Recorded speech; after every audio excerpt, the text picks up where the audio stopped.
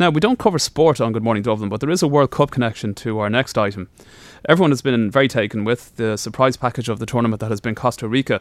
So what's the story with this fascinating Central American country, a very small country similar to Ireland? We thought we'd take a closer look at it. So to tell us a bit about it is a leading Irish expert in Costa Rica, James Cahill. James, good morning.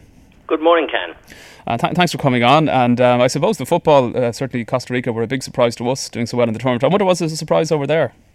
Well, I mean, it's a football-mad country, and soccer is the national sport, if you like. So they certainly had high expectations. I'm not sure that they, in their wildest dreams, thought they were going to get through and get as far as they did, and be so unlucky to get knocked out when they did.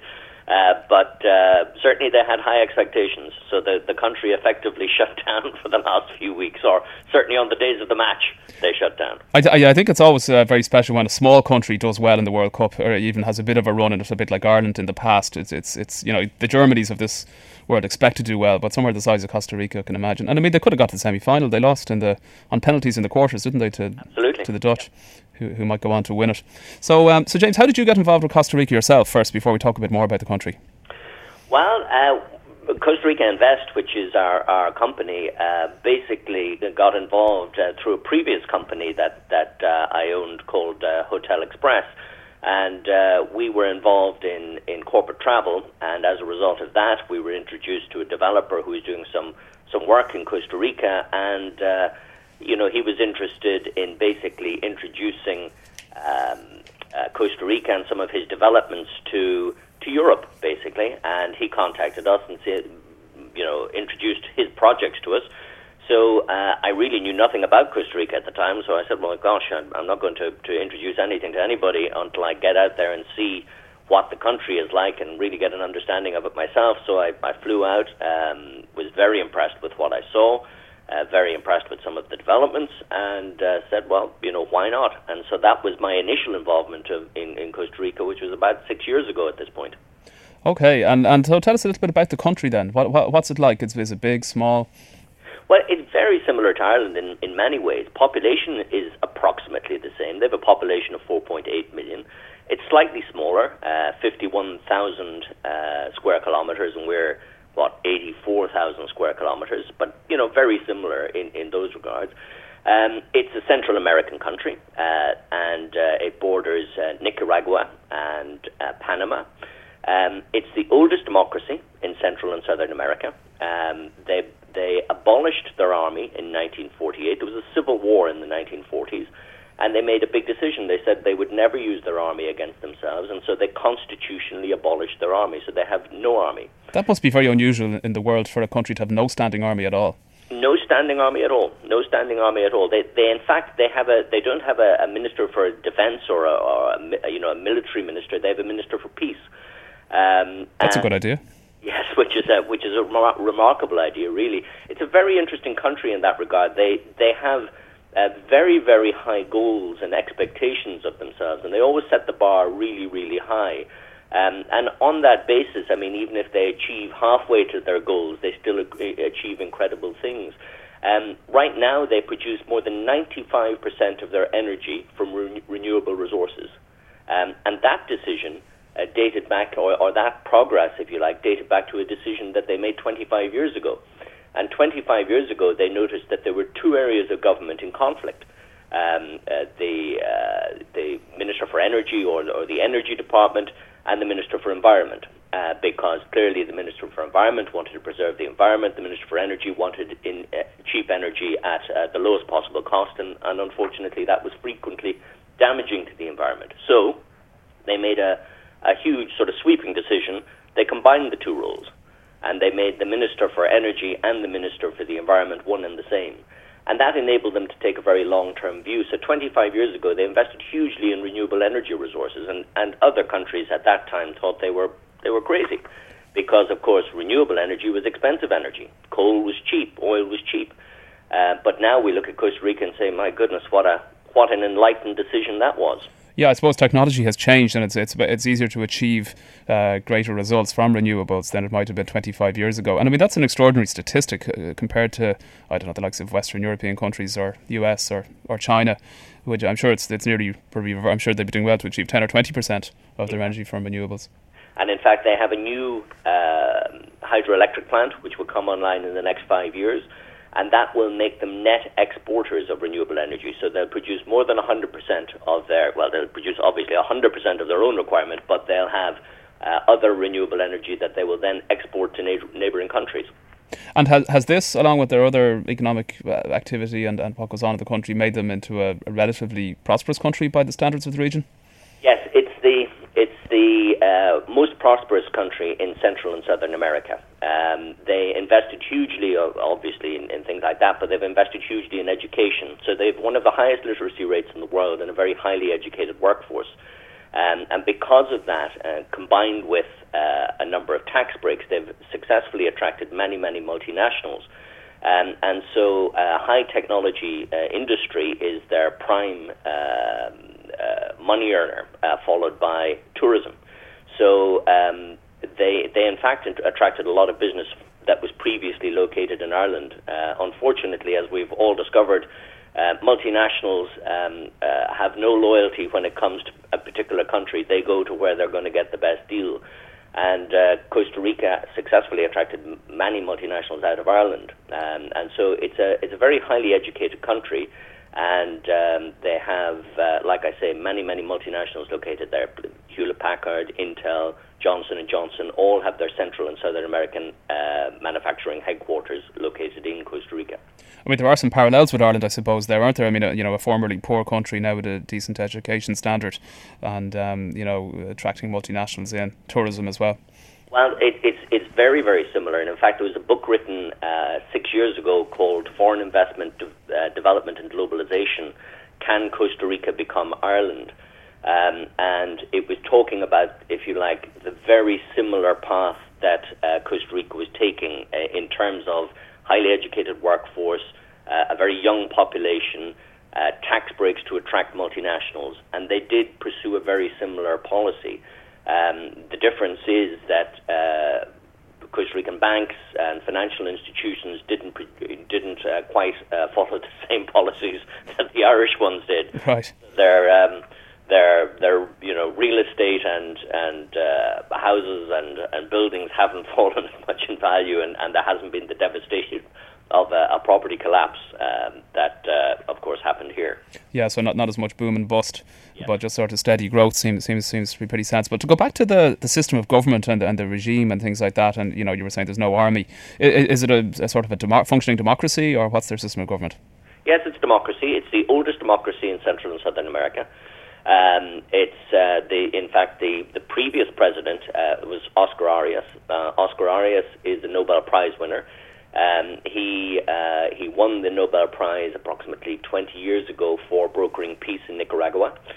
He was president of Costa Rica at the time, and he was the previous president, and then he was succeeded by Laura Chinchilla. But it's a democracy, and in fact the elections were about a year ago or so. Right, and you were saying obviously that with the no army situation that they've managed to be a peaceful country, you have a minister for peace. But how do they survive in the region? Because that's been a volatile region. I mean, you're talking about. I mean, Nicaragua has been a pretty volatile country the last 30 years. Are they protected by by proxy by America or anything like that, or do they just get on well with their neighbours? Well, they do get on relatively well with their neighbours, although there has been an ongoing border dispute with Nicaragua, which, as you quite rightly point out, they would seem to be at a disadvantage given the fact that they have no army. Nicaragua has a large one.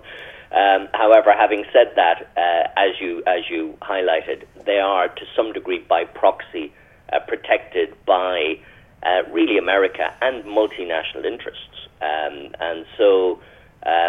They have managed to steer a peaceful course without any conflict with their neighbours. There may be diplomatic conflict, but without any direct conflict with their neighbours over the past, since 1948. I mean, how to manage your affairs in a tricky region with no army. There's lessons there to be learned for all sorts of other regions around the world, I would say. Can we move on to tourism, particularly, the likes of ecotourism? Do many Irish people travel there, British people, other European people, and what can they expect? Well, certainly in terms of the number of Europeans travelling there, it's increasing, and it's increasing dramatically over the past, perhaps 3 or 4 years. It's a long way away, so for Europeans, it's a long-haul flight to get out to Costa Rica. But having said that, it is a Spanish-speaking country, and of course, many of the Spanish-speaking nations have had, long histories of travel to Costa Rica. It is the home of ecotourism. More than 26% of the country is protected forest park and national forest reserve, so can never be built on, can never be developed. And they're increasing that number all of the time. Ecotourism is a huge attraction for people, and of course you can do all of the ecotourism things there, from trekking to climbing to zipline tours to all sorts of tours throughout the country. In fact, it has more than 5% of the world's biodiversity, which is an incredible figure when you think about it. 1 in 20 of every living thing on this planet, that's every living thing, from plants to birds to trees to insects, live in this tiny little country in Central America that is only 51,000 square kilometers. That's extraordinary, because I know a lot of people like to go on wildlife type holidays and bird watching and things like that. So it would be a good location for that, I imagine. Absolutely fantastic. It's the major focus of course, because of the proximity, is on U.S. and Canadian tourism. It's a short hop on a plane for most U.S. citizens to get to Costa Rica, but they are more and more focused on European tourists and tourism. And in fact, there was a recent BBC program about a month ago, A Place in the Sun, and it followed a guy who had bought a place in Costa Rica, and as a direct result of that, I mean, our inquiries from the UK, jumped tenfold overnight. Wow, yeah, that program obviously is very popular. A lot of people watch it. So this was they were covering some people who were trying to retire there or move there, was it? Yes, it's a very attractive country to retire to, because it's easy to get residency in Costa Rica, or relatively easy to get residency in Costa Rica. It's a bit of red tape, and the process takes about a year. But basically, if you're in receipt of retirement income from a pension of $1,000 a month or more, which is a fairly modest pension, you can get a retirement residency in Costa Rica, and that entitles you to all of the benefits of Costa Rican citizenship. They have an excellent healthcare system. And particularly for U.S. citizens, where healthcare is so expensive, to go to a country that has equivalent or even better healthcare and get it, well, effectively, it's not quite for free, but in comparison to what they're paying in the U.S. for free, is very attractive to U.S. citizens. And a better climate, I imagine, as well. And a vastly better climate. In fact, more than 1% of the population of Costa Rica is already U.S. expatriates and retirees living there full time. So your pension, euro or dollar, will go quite a long way. Yes, it's about half the cost of living of the U.S. I'm sorry, probably about a third of the cost of living of Ireland. So very, very cheap. $20. If you go to a vegetable stall and buy $20 worth of fruit and vegetables, you could not possibly pick up all those fruit and vegetables yourself. You physically could not pick them all up. So there's nice food, there's a nice climate. Beaches? Beaches, well, it's a volcanic country, so the beautiful white beaches are a sort of a rarity in Costa Rica. They tend to be volcanic beaches, so they have the dark sand rather than the beautiful glistening white sand. But it is the country where, jungle sweeps down to the sea. You've got this incredible biodiversity. The biodiversity of sea life is even higher. They reckon it's somewhere between 7 and 8%. They're looking at that at the moment. So again, the amount of plants and animals and birds and wildlife is just incredible. And if you go into the mountains of Costa Rica, particularly during the rainy season, you see plants that you don't believe are real. You stop and you look at a color of a plant and you think, gosh, somebody's put a plastic plant on the side of the road, because the colors are just so vibrant. They don't look real. It looks like you're looking at a plastic plant, but they're real. It certainly sounds a lot more interesting than parts of Dublin in November. We should all get over there for a visit. It really does sound lovely. What about the cities and towns? Well, the capital is San Jose. San Jose is it's a capital city like any capital city. So it has areas of historical significance. It's probably somewhere that if you were traveling to Costa Rica for a week, you'd spend a day, perhaps maybe a day and a half, just doing the historical things. But it is just a busy capital city in the end of the day. So really, you do need to get out of the city and get out into the countryside. It's very similar to Ireland. What they call a city and what we call a city would be, similar in terms of size, but in comparison maybe to the US, we would call, they would term cities in Costa Rica as small towns. So very similar in that regard. Because of the highly educated workforce, because of the amount that they spend on education, they spend more than 25% of their entire national budget on education every year. English is extensively spoken, especially amongst young people. So you can certainly make your way, particularly in the tourist areas, just speaking English. If you get to the more remote areas, you need to have a smattering of Spanish to get by. Okay. And since you've been good enough to come on and tell us all about this fascinating country, James, can you tell us a bit about your own company and companies like yourselves who offer investment opportunities? Sure. Out there? What sort of investments can people buy? Yeah, well, we focus on a very niche type of investment. Our opportunities in Costa Rica combine development land with agricultural crops growing on the land.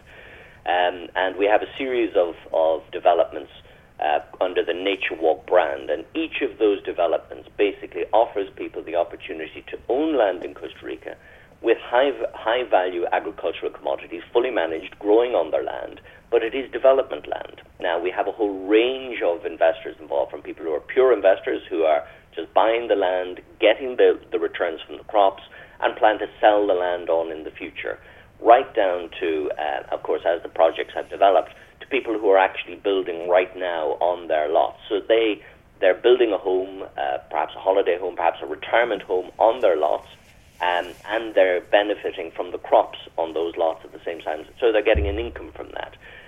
All of the developments are on a very sustainable basis.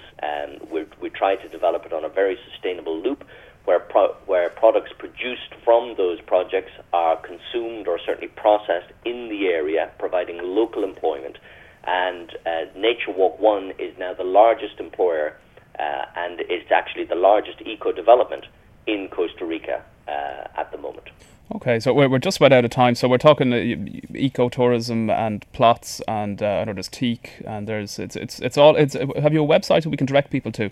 Absolutely. If people would like to look at our Irish website, is Costa Rica Invest, www.costaricainvest, all one word, .ie.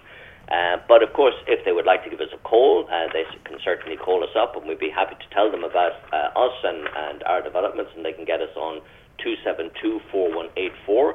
If they wanted to find out a little bit more about Costa Rica generally, if they go to that website, costaricainvest.ie, and they'll find links to our Facebook page, to our blog, to our Pinterest page, to our Google Plus page, and there's all sorts of newsworthy items on Costa Rica and just general updates on Costa Rica, so they can find out lots about Costa Rica there. Brilliant.